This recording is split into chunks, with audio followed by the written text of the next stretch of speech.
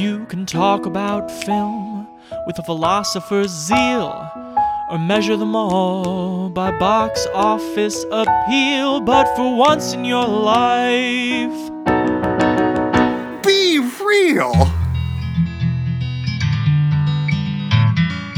Welcome one and all to a movie reviewing, reappraising, genre-hopping podcast on the Playlist Podcast Network. This is Be Real. From Portland, I am Chance Solem Pfeiffer, and three people today joining from the unlikeliest place, considering we watched a movie about New England hauntings. Noah Ballard, what's going on over there?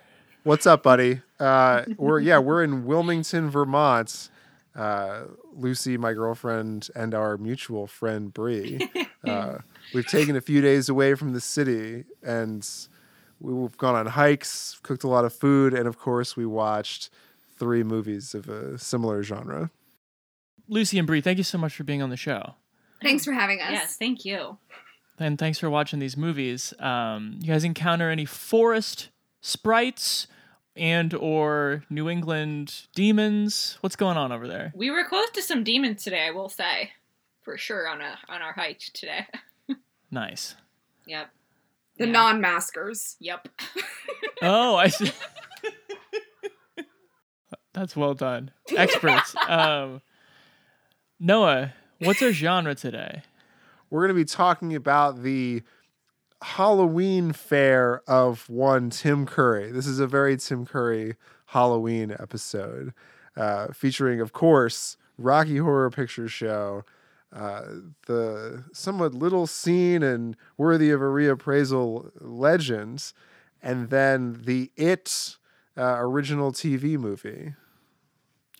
I want to know how this lineup of films jibed or didn't with your cabin weekend. Well, I tried to do movies about thruples in cabins, and that just didn't take. So Lucy likes to come up with genres that don't actually require any movies as inspirations for them. She just likes to think of genres that should be. I was just trying to be obscure. But that is the next innovation of our show, which is start thinking of situations that no movies fit. Okay, moving on. But did you have fun watching these in a cabin? Did it feel right or weird? Felt cozy. I think it felt cozy. Felt good. I think I probably enjoyed it more since I was in a cabin. I have to tell you, I haven't watched this many movies back to back in a long time, and I'm at the end. Fun. Yeah. Oh, it'll warp your brain. And one of them is basically 2 movies. Definitely. Yeah, definitely felt that way. But we broke that one up and had some food in between, which is a definitely necessary thing. That's allowed. We're going to start with Rocky Horror Picture Show, 1975. That's great. All right. Rocky Horror Picture Show, made in the year 1975, follows a newly engaged couple who have a breakdown in an isolated area and must seek shelter at the bizarre residence of Dr. Frankenfurter. You've seen all kinds of movies, but you've never seen anything like the Rocky Horror Picture Show. Let's do the time warp again. Let's do the time warp again. The Rocky Horror Picture Show is wonderfully weird. I'm your new commander. You now are my prisoner. They're probably foreigners with ways different than our own. It's fabulously freaky. You get hit and your mind goes bang. Your heart pumps and the blood will sing. It's a trip to transsexual Transylvania. I'm just a sweet transvestite. The Rocky Horror Picture Show. I'm transsexual Transylvania. The story is strange. What is everyone's experience with Rocky Horror Picture Show? Midnight screenings, live performances? Where are you guys at with this one? We hadn't seen it. This was my first time. Mine too. Very into it. None of you had seen it before. That's interesting. No. I had seen it at least 3 other times, in midnight release type settings. How long ago was your last viewing? I think it must have been either late college or late high school, early college. I remember seeing a screening with some friends that was like set up in the backyard of this mutual friend from high school, which was like a pretty cool vibe. Yeah. But yeah, And it's aren't people supposed to be dressed up and like singing, dancing like in the crowd, right? That's the whole That's their gimmick. thing. yeah, and there's like props that this person had prepared for us to like interact with the scene. Like when they say toast, you're supposed to throw toast at the screen, for example. Oh, okay. That's fun. We didn't do that. No, we did not. That sounds like a better. We did not do that. I did Revenge. dispose of some honey wheat bread though, I think, during the intermission, so that kind of counts, right? Yeah, this is 45 years old this year, and considering it started as a stage musical, yeah, there always has been that sort of social phenomenon to it, that live element, even when you're just watching the cult movie. Noah, how did it strike you? Not away from Midnight Fanfare. Well, it's interesting because like in a midnight, like just as you're saying, in a midnight screening like that, you're really not paying attention as much to the movie as to like the situation you're in. So this one, I was finally like, oh, I'm gonna actually like interact with the plot of this movie and like really try to follow it. And I've got to tell you, it's probably best to have some socializing going on, like Incorrect, as this movie unfolds. Yeah, I'm not sure plot is the point. No. Is Tim Curry pretty much the point? Oh, Yes. he's definitely the point of at least this Yeah. one.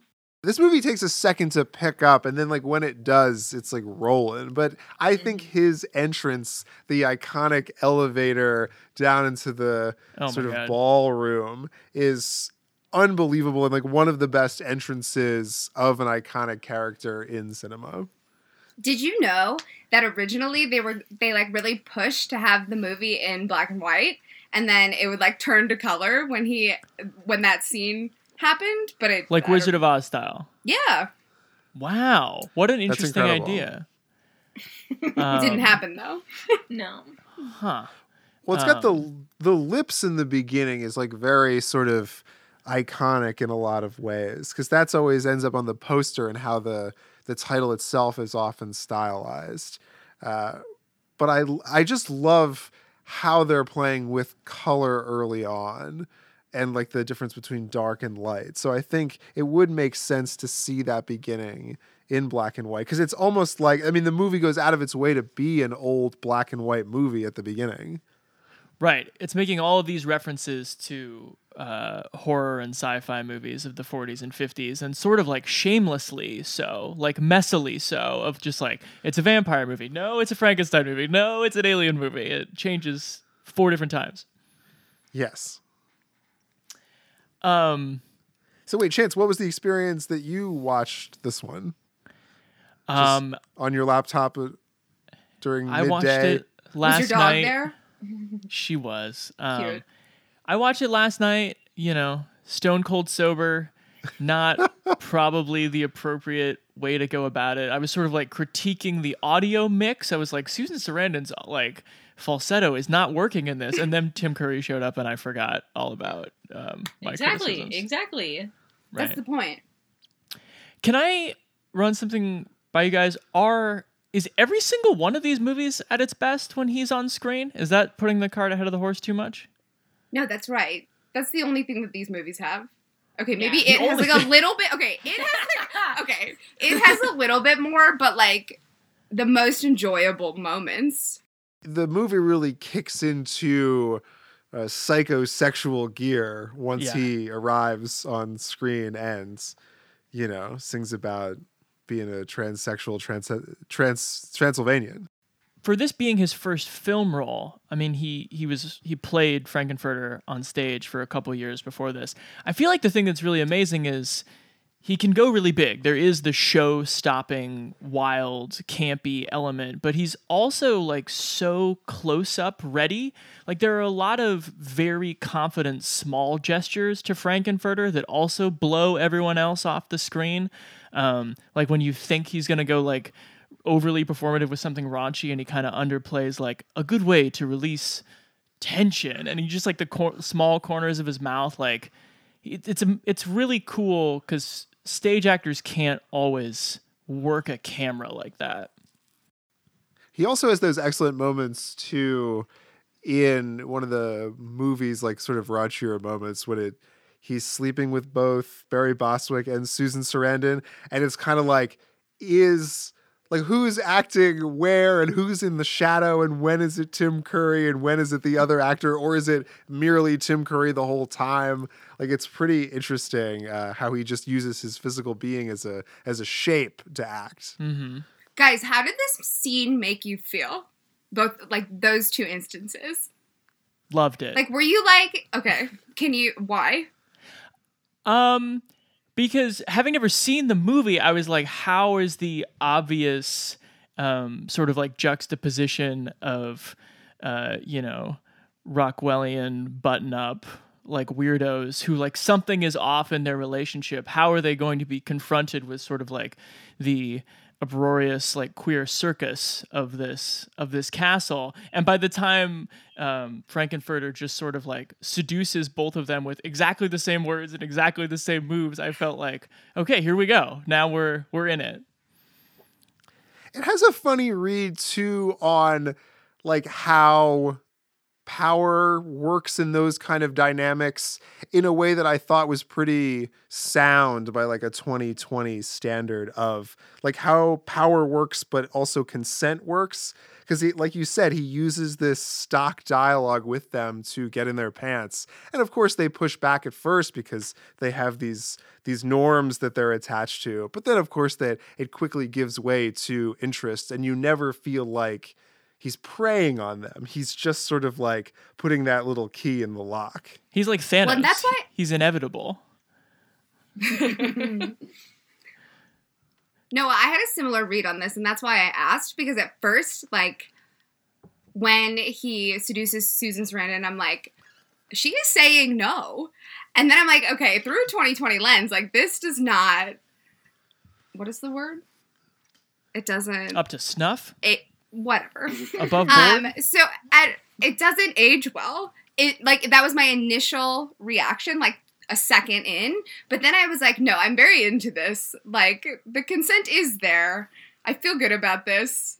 And I was like, yeah, he probably could have seduced me. Tim Curry in that little leather outfit could have. Absolutely. In his corset. Take some notes. Yeah, I mean, because there is something about that. I mean, I made the inevitable joke, but when they're both like, "It's you," and he just goes, "I'm afraid so, darling." It's just like, yeah, he's afraid so, and this is what's gonna happen. People will submit. Let's talk about the music. Favorite songs? I didn't remember how much I liked Meatloaf in this movie. When he just like bursts through the cold storage and starts singing, what, Sweet Rock and Roll? Mm-hmm. What's the song? I think that's right.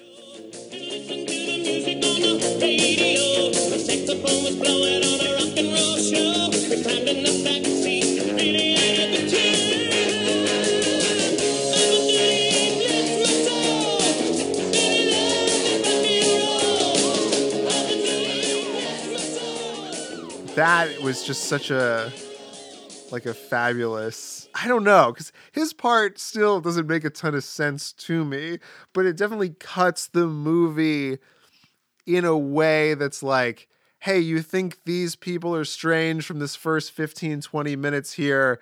Look at your own Americana and like how weird that is too. And it's not that much different than the kind of thing we're showing you here, sort of dressed up and brightly lit. That's a good point. Lucy, Brie, the music? Lucy likes the Time Warp. No, Time Warp only is my favorite because Noah like broke out and danced in the middle of the street the other day, like talking about we this. were walking to get coffee. Yeah, and I got that As song always stuck in my do. head for whatever reason, and I took a jump to the left, you know. It was the hip thrust that got me. Nice. It was there was the pelvic thrust The that pelvic made thrust, it yeah. The thrust. unforgivable. Sure. That was when I was driven insane. What do we think of the non-Curry elements? I felt like Richard O'Brien, who wrote the movie and plays Riff Raff, the hunchbacked handyman, Alien. his presence down the stretch is maybe like a little conspicuous. like the end of this movie is like really about riffraff and magenta in a way that like that's not the appeal of Rocky Horror Picture Show.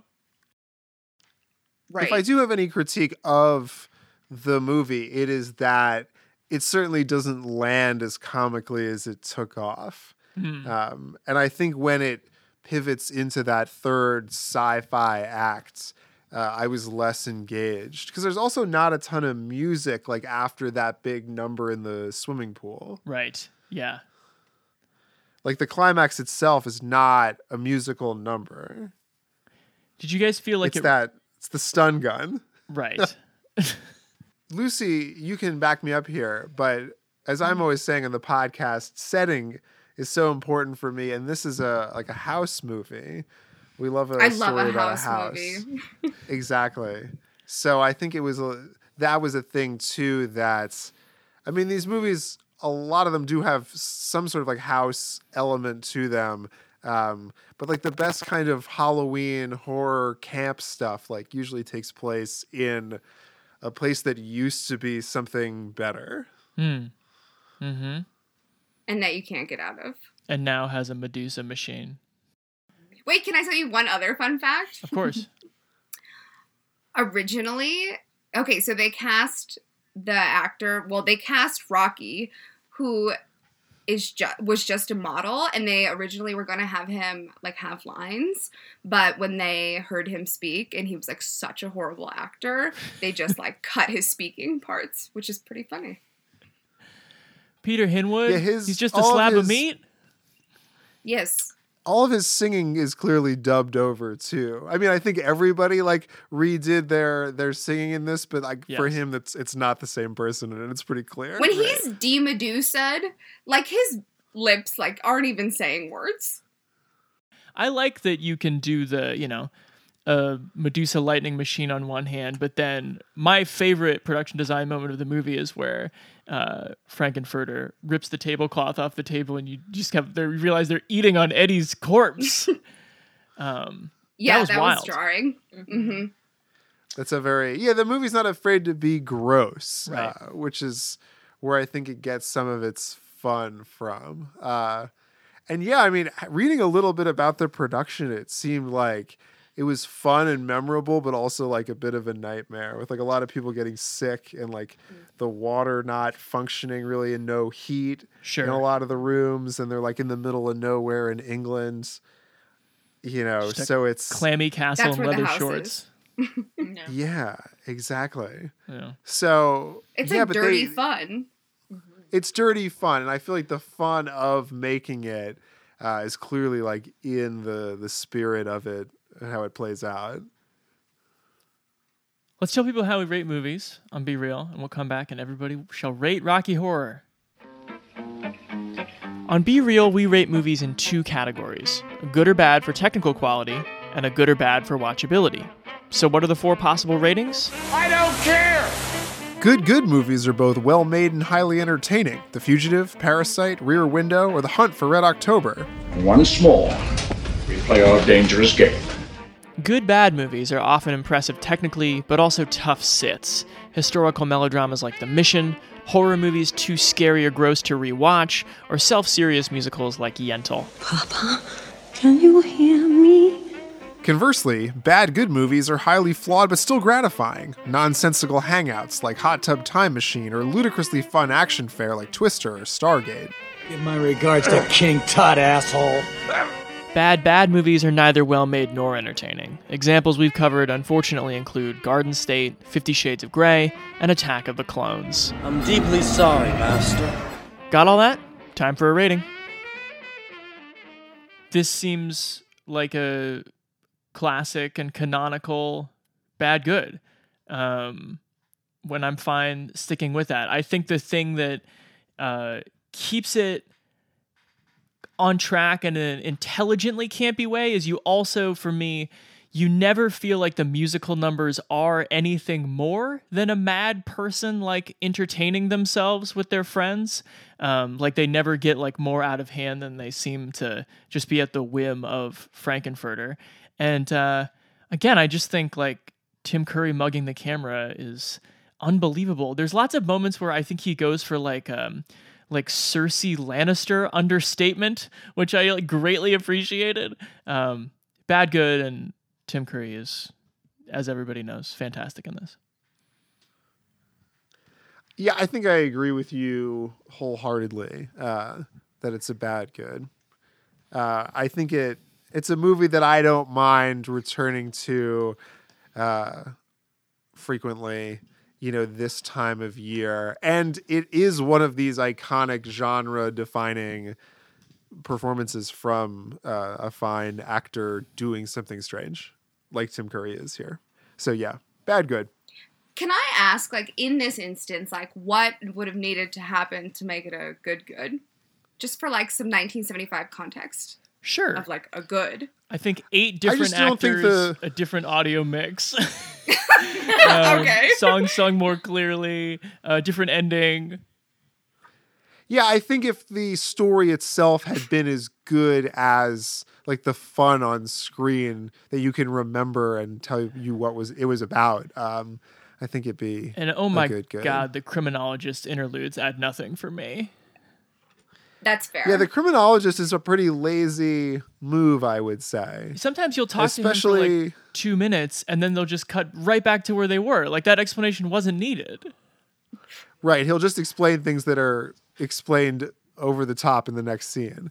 It is funny that it's Blofeld from the fucking James Bond movies, but other than that, it was supposed to be Vincent Price originally, which could have been something else. But again, I think it would have overpowered what else is going on in the movie.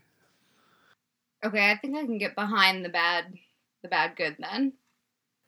Yeah. That makes sense. But like I would watch it again. See, I feel differently. I feel like watch it again? No, I don't think I would watch it again. I feel like I would give it a Bad Good, and I give it a Bad Good because then you would watch it again. Well, is that part of the rating? Because I feel like I enjoyed it, but I didn't enjoy it to the point where I would be like, totally need to see this again. I want to show people like it's one of those films. I think give it a good rating for watchability is one of the criteria. Watchable, but I wouldn't watch it twice. That's fair, right? Well, like in what? I think it sounds it's like bad. something. I think you think it's bad. I think but it's maybe bad in your perspective, or maybe a soft bad good. Would you watch it again next year? Sure. If it was Halloween, so it's like and no one had seen it, I would watch it again. She's just not going to double more up in a bad weekend. Good, I think.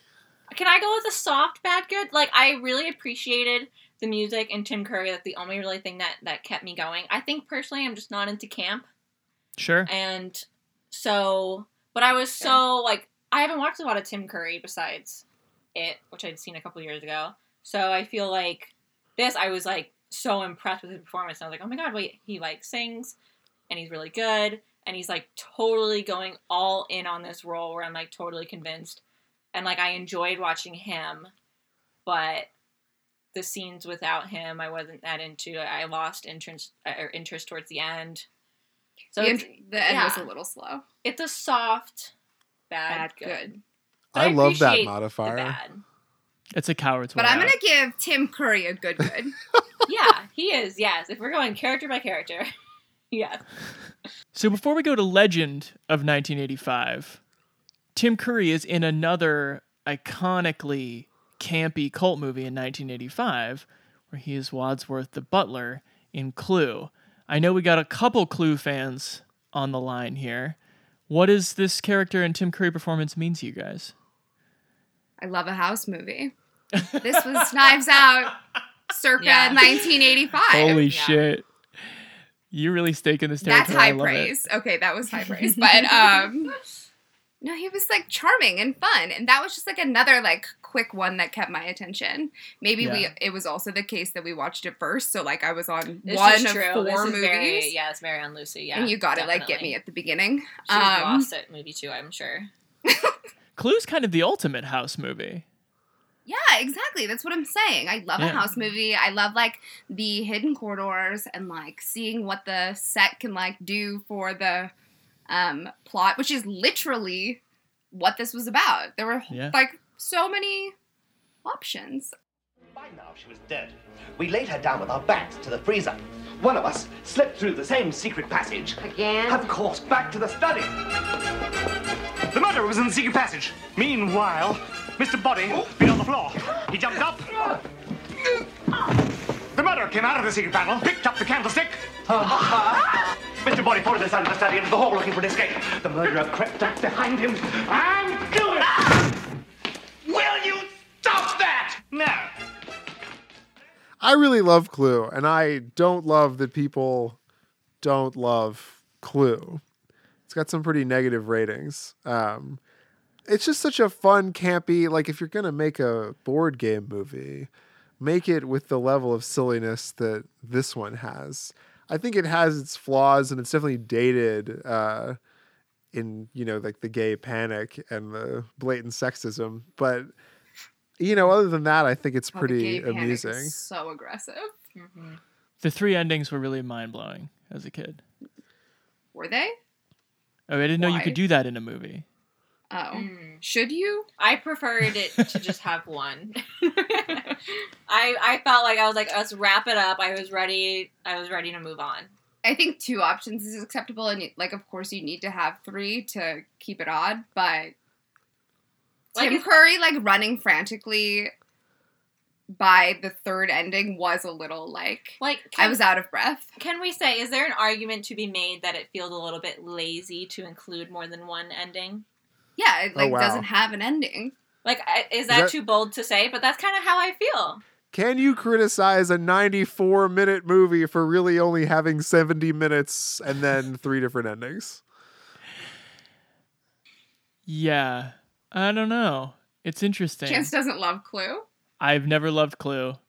Or I didn't love it when we watched it on the Movies About Games episode we did with Tag and Game Night a couple years ago. I think Tim Curry is, again, the best part of it because he's sort of trying to win some sort of award for best tour Most guide. actor. Yeah. So I'll somersault into the kitchen and I'll do a 360 spin out into the study. Tim Curry's just so extra that he's so hard to not watch. Mm-hmm. Right. He snaps to attention 200 times. Am I remembering that right? He definitely straightens up and clicks his heels a few. Mm. Oh yeah. To really make a point. Can I sprinkle in my TC fun facts for you? Hit us with it, Lucy. This is Tim Curry's favorite movie. And by the end, because the endings were so frantic and he had to do so much running when they were filming them, he actually had to be put on high blood pressure medication. Let it be known. My God. Wow. Wow. I'm just full of them. I hope it was worth it. You're crushing it in the TC Fun Facts corner. Thank you for bringing all these. I've got. You're welcome. It's almost like having him here on the program. But Clue was fun. I'm into Clue. Mm-hmm. And now I will pass it off to you 3 to talk about Legend. All Lucy right. fell asleep. So Legend is one of those movies where had I heard of this movie? Maybe, sort of. But then you look at it and it's oh, there's a Tom Cruise movie that I maybe don't know. And then it starts and you're like, this is a Ridley Scott and Tom Cruise movie I maybe don't know. It's such a red flag considering how A-list this movie is that I had never heard of it. Yeah. It's a couple years after Blade Runner and 1 year before Top Gun.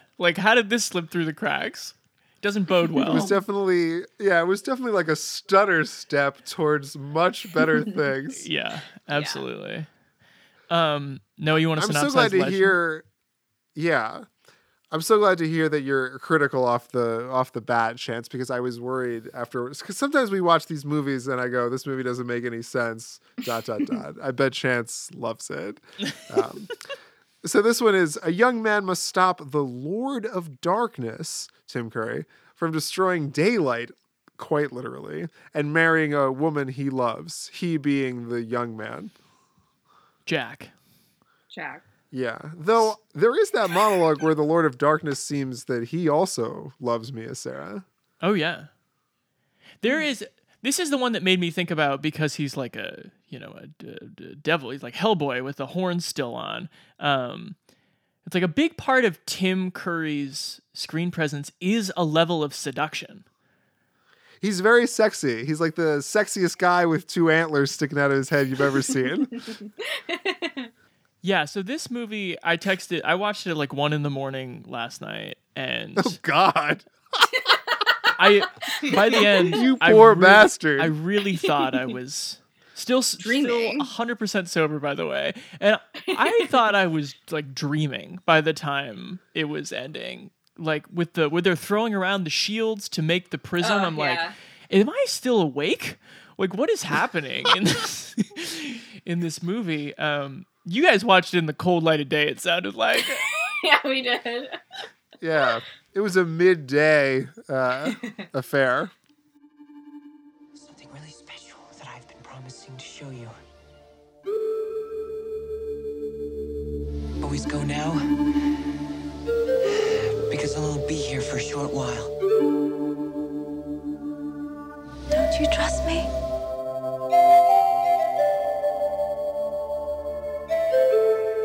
I trust you, Lily. Nothing is more magical. As long as they roam the earth, evil can never harm the pure of heart.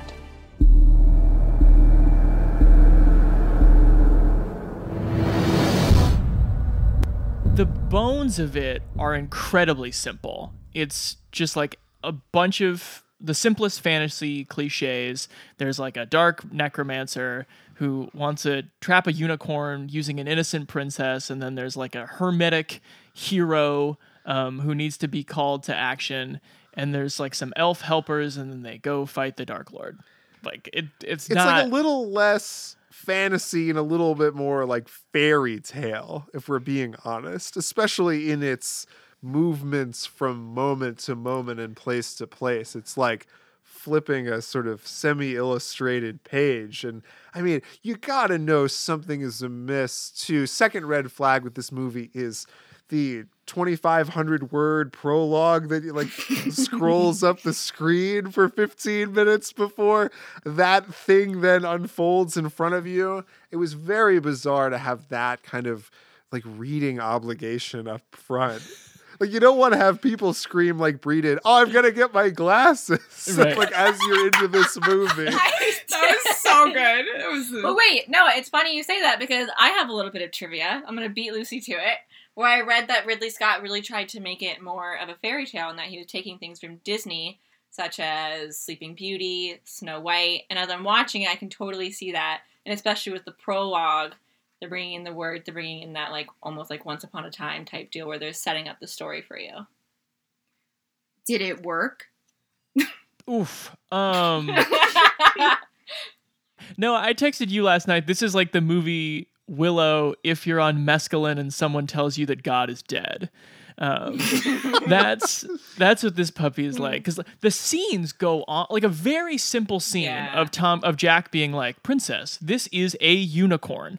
That goes on for like 8 minutes of them like in a ravine looking at a horse with a stick glued to its head. And considering, do you remember when the stick broke and they hot glued it back, and then the unicorn came back to life?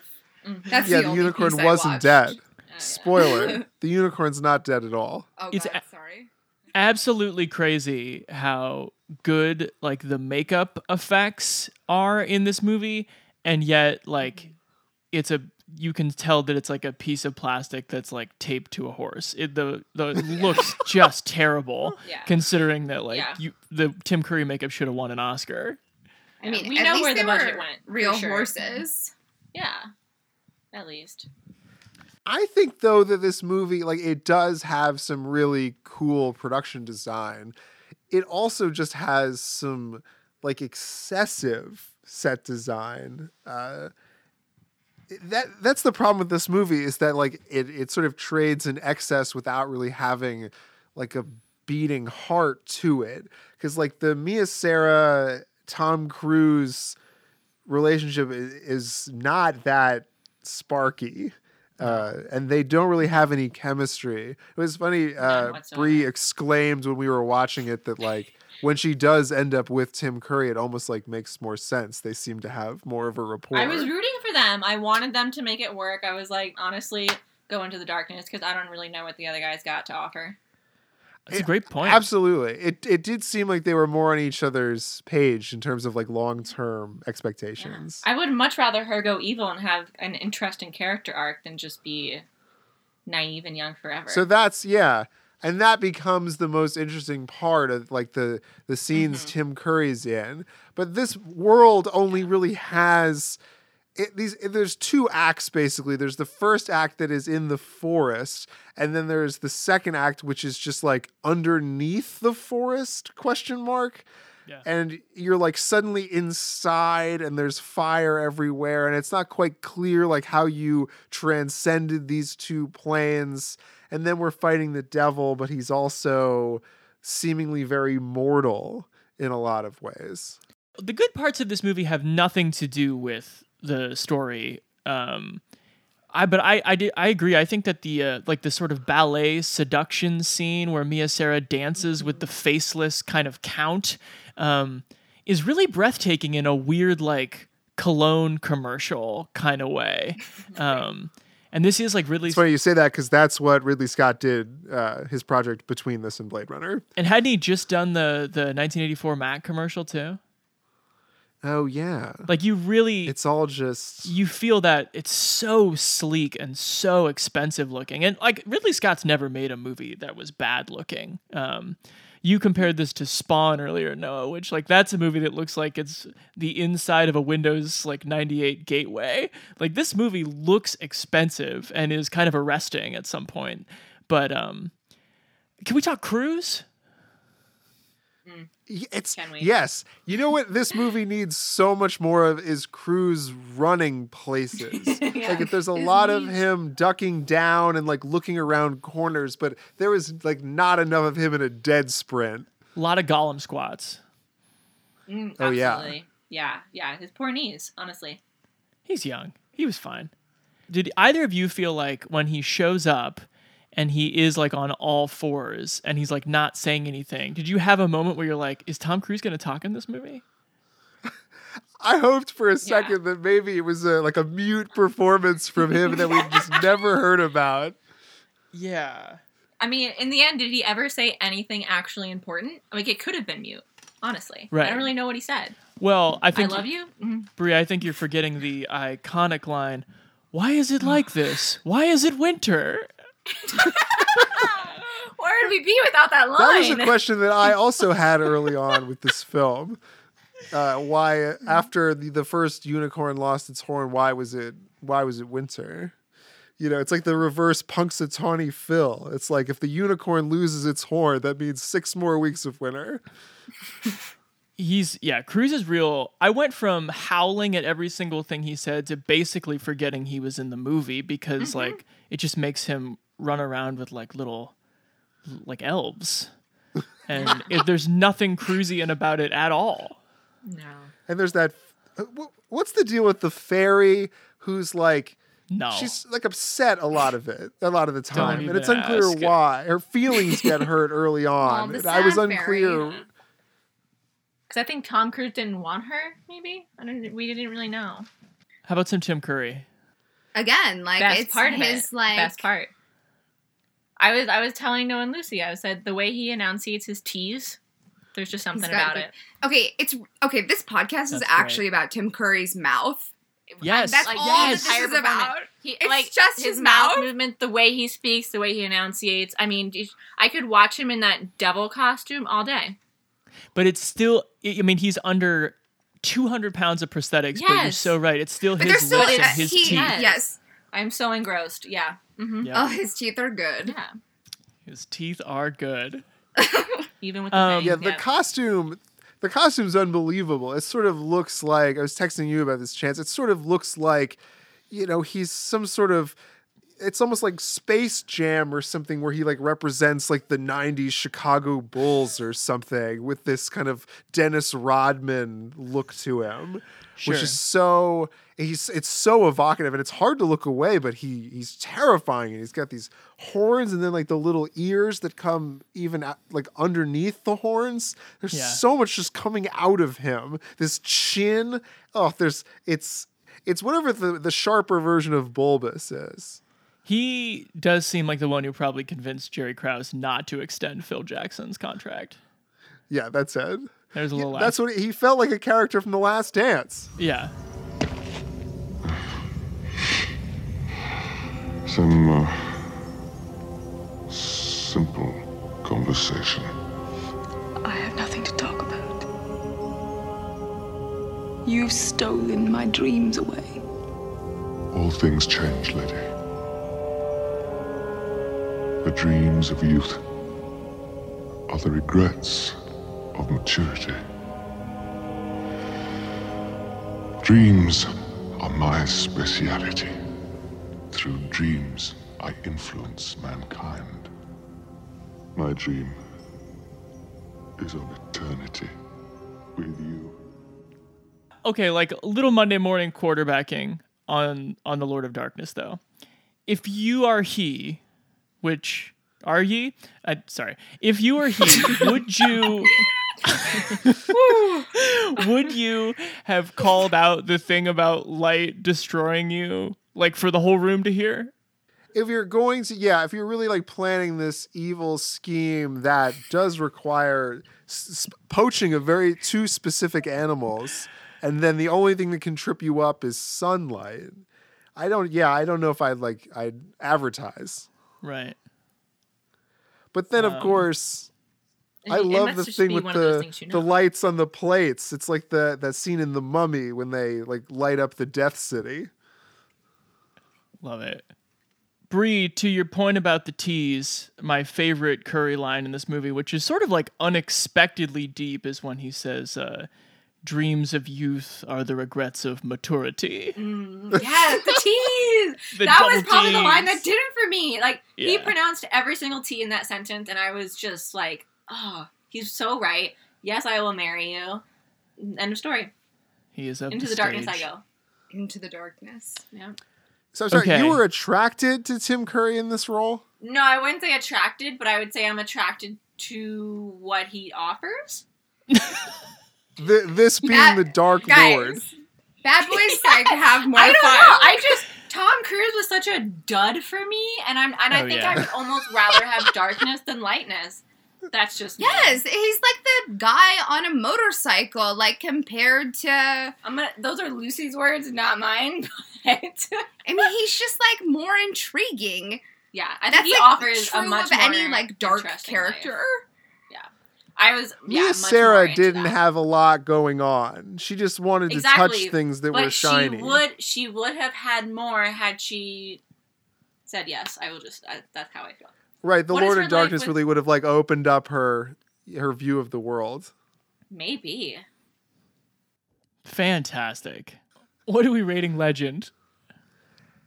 I don't mean to be hyperbolic, Chance, but I think this is maybe the worst movie we've watched for the podcast. Wow. That's stupid. Really? Noah, you brought up Spawn earlier. Spawn is so much worse than this movie. At least Spawn has like that kind of underdog spirit going for it, that you can tell it's like an independent film that could never be the thing that like they wanted it to be. Whereas this one's like, it seems like they put a script around these effects they wanted to do. I would like to call out some movies we reviewed that are clearly worse than this one. Including but not limited to The Saint, which is worse than this. The Saint has a certain watchability to it, especially if the context is you, me, and your sister on like a conference call.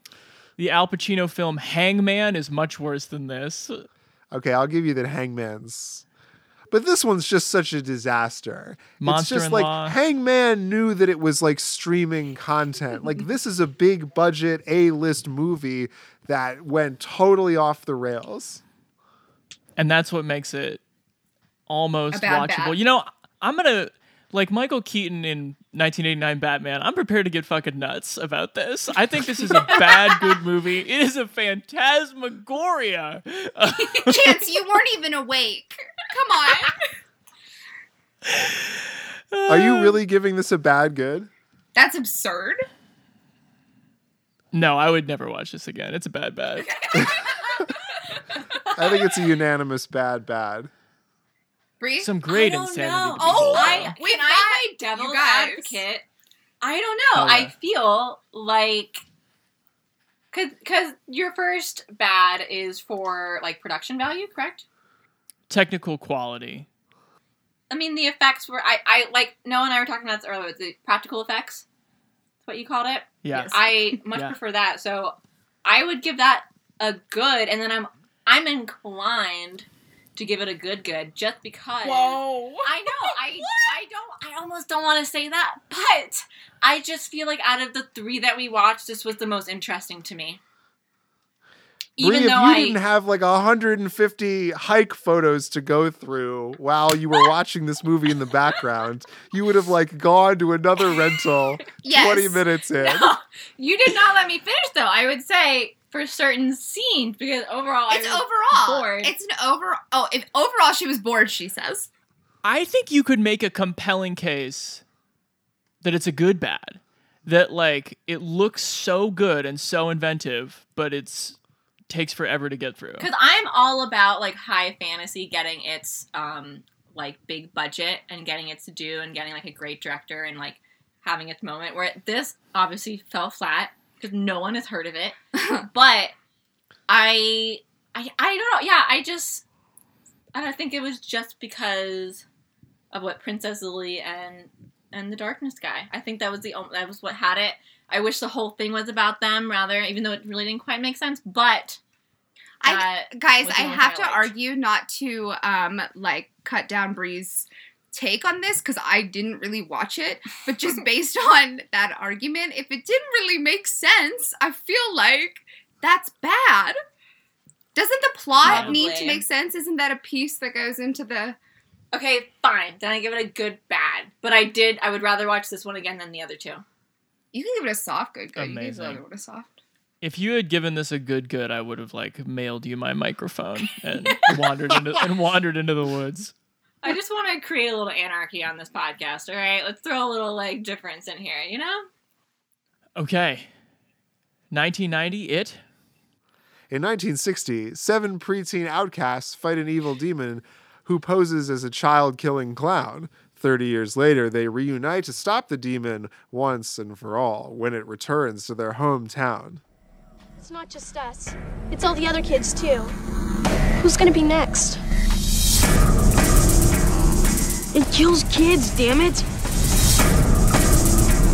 You killed my brother George, you bastard! Let's see you now. Maybe it's the water. The water? Maybe it's the sewer. Hi, Georgie.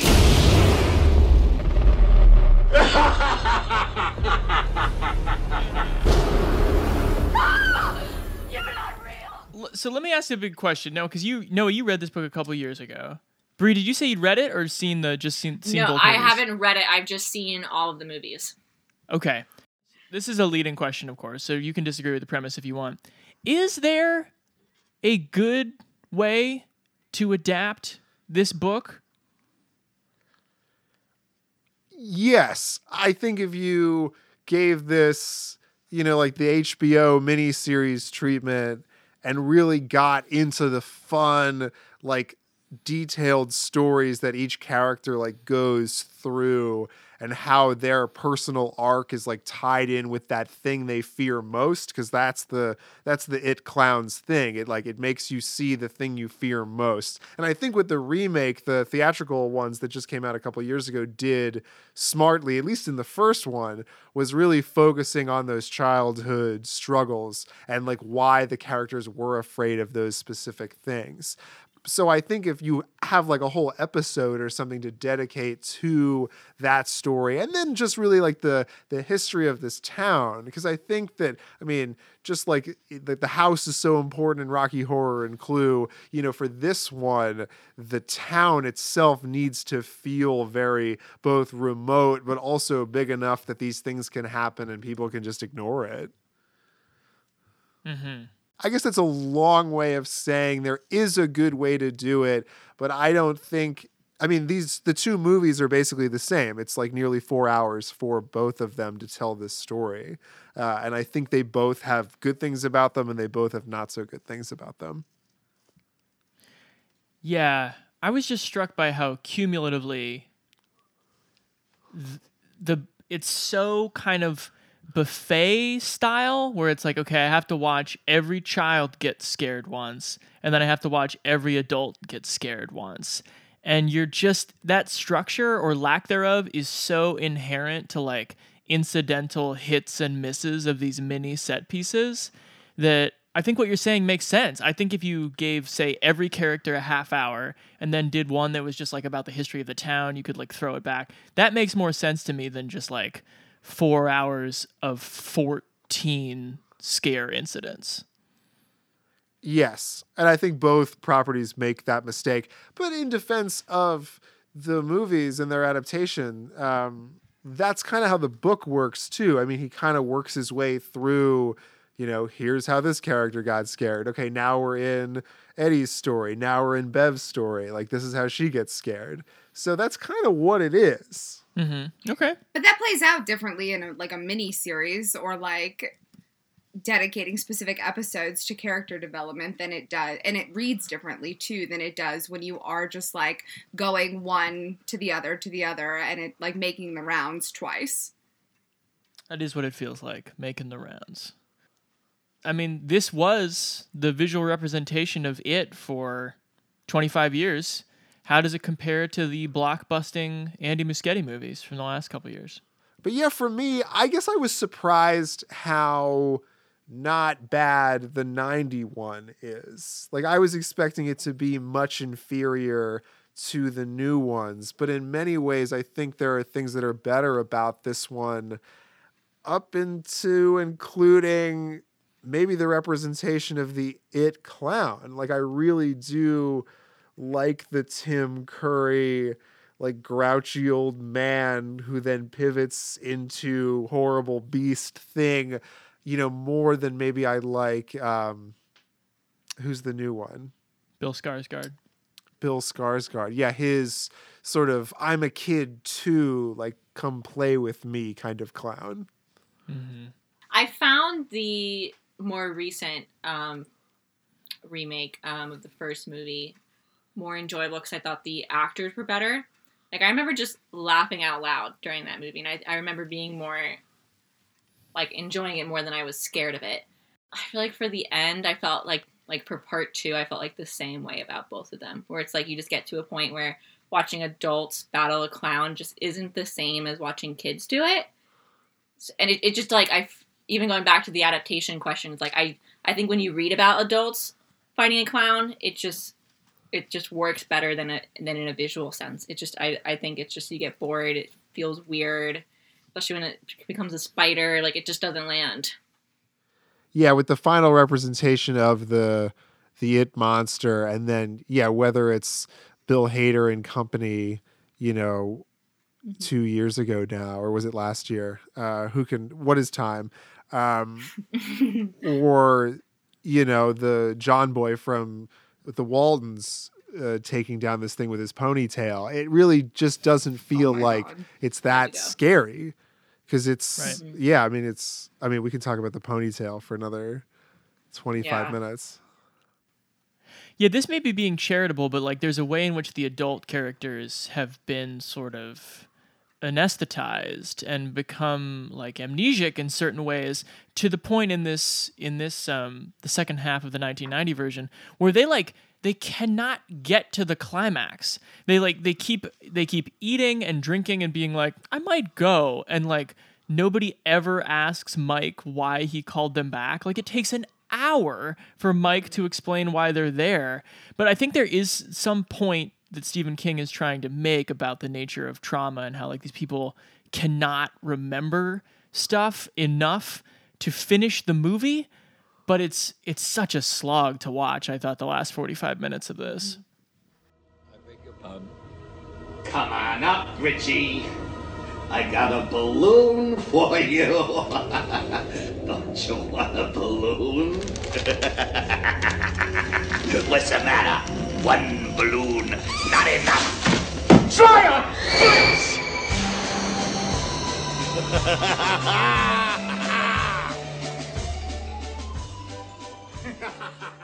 I feel like Bill Skarsgård is like almost too talented sometimes as new Pennywise to even parse what he's doing with his face versus what is CGI. And certainly I think the new Pennywise is scarier because of what they can do with computers and the way that, you know, he moves so swiftly. But just like compare the iconic Georgie arm scene, it is, you know, more terrifying in some ways when a computer mouth like literally bites off his arm. But it's a different kind of fear when a guy is in the sewer who's like, I think the John Wayne Gacy comparison is like very pronounced, and he just like grabs you, and an old man is just holding the kid. Like that is terrifying in its own way. Yeah, it sort of embodies the, you know, like there's the creepy old guy over there, and it's like, oh well, he wouldn't do that, would he? And then seeing those moments of violence are realized are terrifying. And I do think that because it feels a little bit more realistic instead of, you know, like, Bill Skarsgård's eyeball rolling around or something as the balloon floats by, it just feels a little bit more unexpected, maybe. Yeah. Isn't there something creepier too, though, about the Tim Curry Pennywise in that, like, clowns, like, while they are sort of scary, it's not because they're meant to be scary. Like, clowns are supposed to be funny. And so there's something, like, intriguing about him and the way that he, like, puts on this act of both, like, manipulating these kids and, like, not horrifying them, but, like, being, like, a little campy and, like, funny creepy, but then, like, totally switching it and then being, like, horrifying versus, like, sounds like in the remake, he's just scary. It's a great point. Yeah. Well, I do like that dynamic that you're right. He's not trying to like have them scared at all times. He's also trying to like double up on that in making it not only are you frightened, but like I'm fucking with you. Like I'm doing this to get a rise out of you the way a clown like is like, ooh, to like get a rise out of somebody, except doing something horrible instead of doing something innocuous. The jester component is like way stronger with Curry. For sure. Like every set piece of like, is that a clown in a grave just standing there and him being like, ah, like it's way more like circus behavior. Yeah. I feel like too, even he pops more in the original just because I feel like it's kind of like a muted film, but then he's so bright.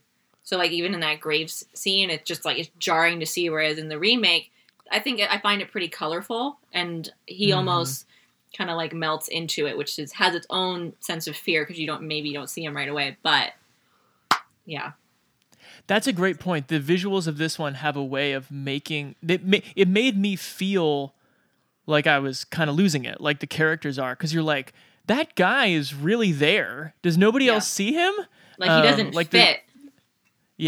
In the scene with the balloons in the library when Richie comes back, I think is probably the best Pennywise scene in the movie for me, because there's just like people behind Pennywise like looking at travel books and shit, and like nobody notices like a man in the frame in the same like matting as everyone else, just throwing blood balloons. And speaking of practical effects too, I think this movie has some incredible practical sequences, especially the one I'll note is the shower sequence. Yes. Where it's, which one is it? It's Eddie Kaspbrak, I think. He's in the shower because the coach has told him that he has to take a shower after going to gym. And like the pipes and the shower heads start like moving at him and spraying hot water at him. And then this hand comes out of the drain, and then like the Pennywise clown comes out, and the tiles sort of move out of the way for him as if they were sort of like I don't even know, an accordion or something. It's really visually quite interesting that they were able to pull that off without really the use of computers. I mean, like, the shower scene, like, an old man popping up in the drain as fucking, like, phallic handles grow and grow and grow when he's been forced to be naked in the shower is just, like, inherently fucked up and suggestive in a way that, like, you're just not going to see in a $200 million Warner Brothers movie in 2016. And to say that's brave is a little weird, but it is. Are there any Losers Club performances, child or adult, from 90 that we want to shout out? Who did people like? Brie was praising Seth Green last night. The only time he's ever been cast as tall. Tall and having a deep voice. Yeah, as tall as he's ever been. Yeah. Yeah, it's amazing. Like 5 years after that, they're like, you get Eddie roles now for the next 20 years. Yeah. I think he just gave me the humor I was craving because I just found the remake so enjoyable. I really liked Annette O'Toole, who, for those keeping score at home, is married to Michael McKean and wrote the Kiss at the End of the Rainbow song in Mighty Wind. That's funny. So there's a weird Be Real callback. But yeah, I think she's really good in this sort of like weird like 50s to 80s way where, you know, everyone's like sort of in love with her, but she's managing it all. Yeah.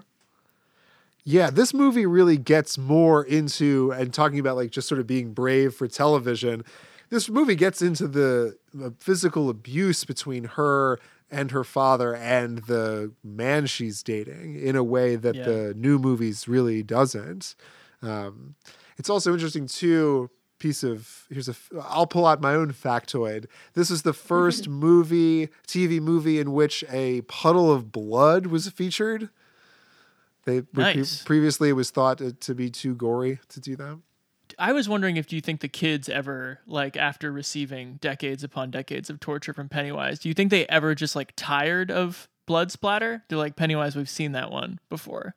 A lot of your stuff is blood splatter, dude. Yeah. That's the whole thing, though. It's like, they can't get over him. They're not ever going to get over him. Some of his gambits are a little bit more amusing than others and like more thought out. Like I have to say, you know, some of them are great. Like the shower sequence is incredible. This one also has a really good Chinese food restaurant sequence. But I have to say, like the John Ritter yellow balloon that says "Turn back now" isn't necessarily the most frightening of his trying to get them to not fight him again. But that's attempts. right after, right before "Kiss Me, Fat Boy," which is great. Oh yeah, Kiss Me, Fat Boy. He like lures He them loves in. calling him Fat Boy. And that's the Curry thing. He's still like, I am going to seduce you. Yes. It's with that mouth.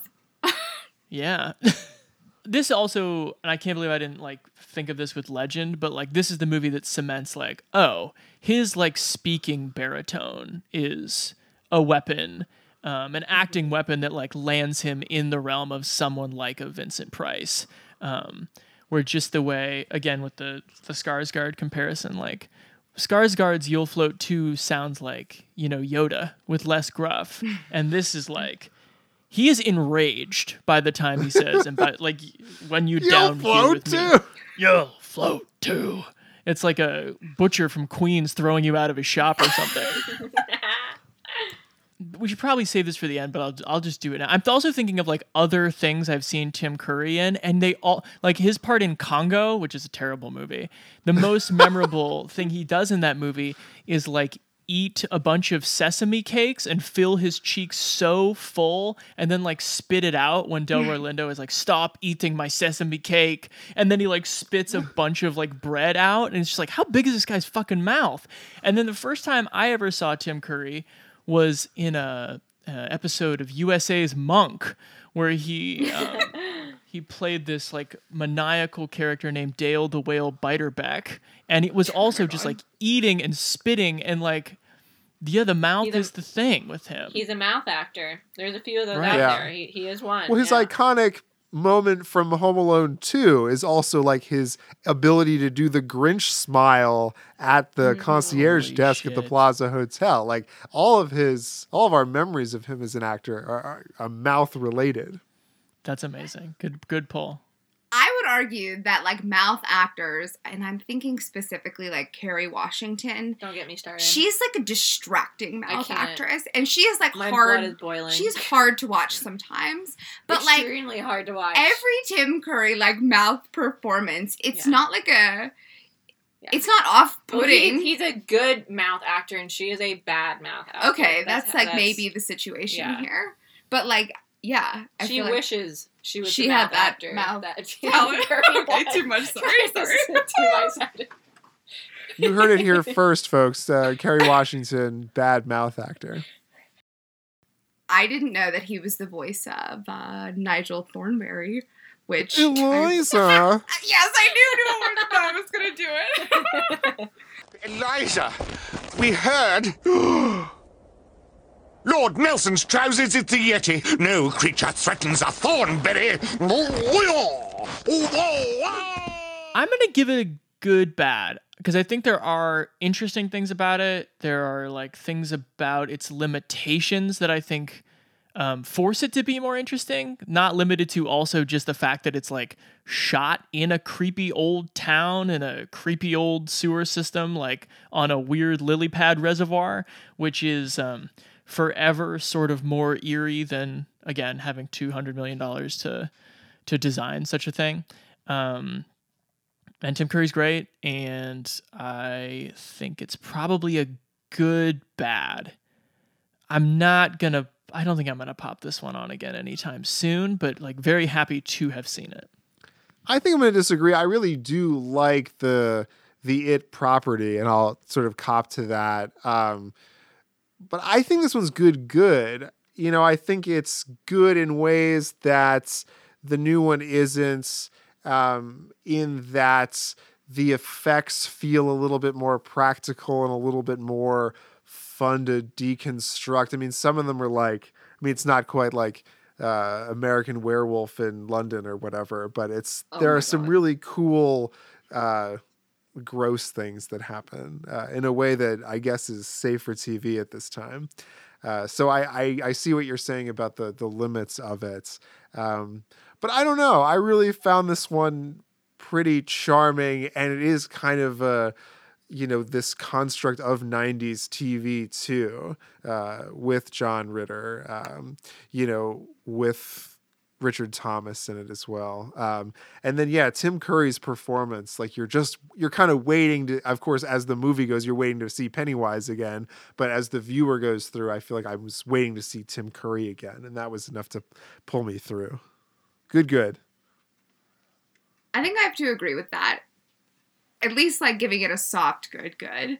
I feel like this one's like a movie that if you were to watch it again, like next year, because it's 4.5 hours long, you do get something. 307. Okay, fine. You do I think you get something. You'll probably get something new from it. I feel like there's, it brings up some interesting conversations. I do think that it was fun and like creepy. And like if you have a snack break in between, definitely manageable in an afternoon. Okay. How do you feel? I think I'm going to go and agree with Chance on this one. I'm going to give it a good bad. I just feel like the way the film was structured when they were doing like the parallel scenes of like young and old, that just didn't really grab my attention as much. I just felt like I never really got a chance to learn each, I don't want to say character because it's the same character, but like young and old, I just didn't really get a chance that I really got to know them. And it did just feel like long at some point and a tad bit slow for me. Maybe not enough scares. You wanted to be more scared? Yeah, maybe a little more scared because they're just you can just tell how traumatic it is and how terrified they are, and so it's like hard to get behind their reactions if you don't feel that. It like their trauma like makes me believe it, but I was never really scared in the movie, and I think maybe that just goes. It needs to be a longer miniseries because I need to really get to the reasoning behind the scares. Okay, we did it. We did it. Any more? Do we have any more TC fun facts? Are we out? Is the I think I'm out of TC fun facts. But let me say that Tim Curry has been a welcomed guest at this Vermont cabin. I did not quite know, and now I know. No, he is good. Good mouth actor. Would watch another film with him. Well, let's do another TCFF, a Tim Curry fond farewell. This has been very fun, you guys. No. Fun fact works too. Enjoy the rest of your weekend, and please don't go into any sewers up there. I've been telling Noah all weekend I have Final Girl vibes for sure. Lucy and my hubris will definitely take us down early on. Absolutely. We're prologue. We're prologue murders at best. Brie, as the lone survivor, will you send me the audio, please? I will. Absolutely. All right, thank Got you. it. Well, this was fun, guys. Happy Halloween, everyone.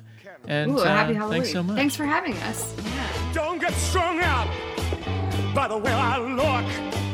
Don't judge a book by its cover. I'm not much of a man by the light of day, but by night I'm one hell of a lover.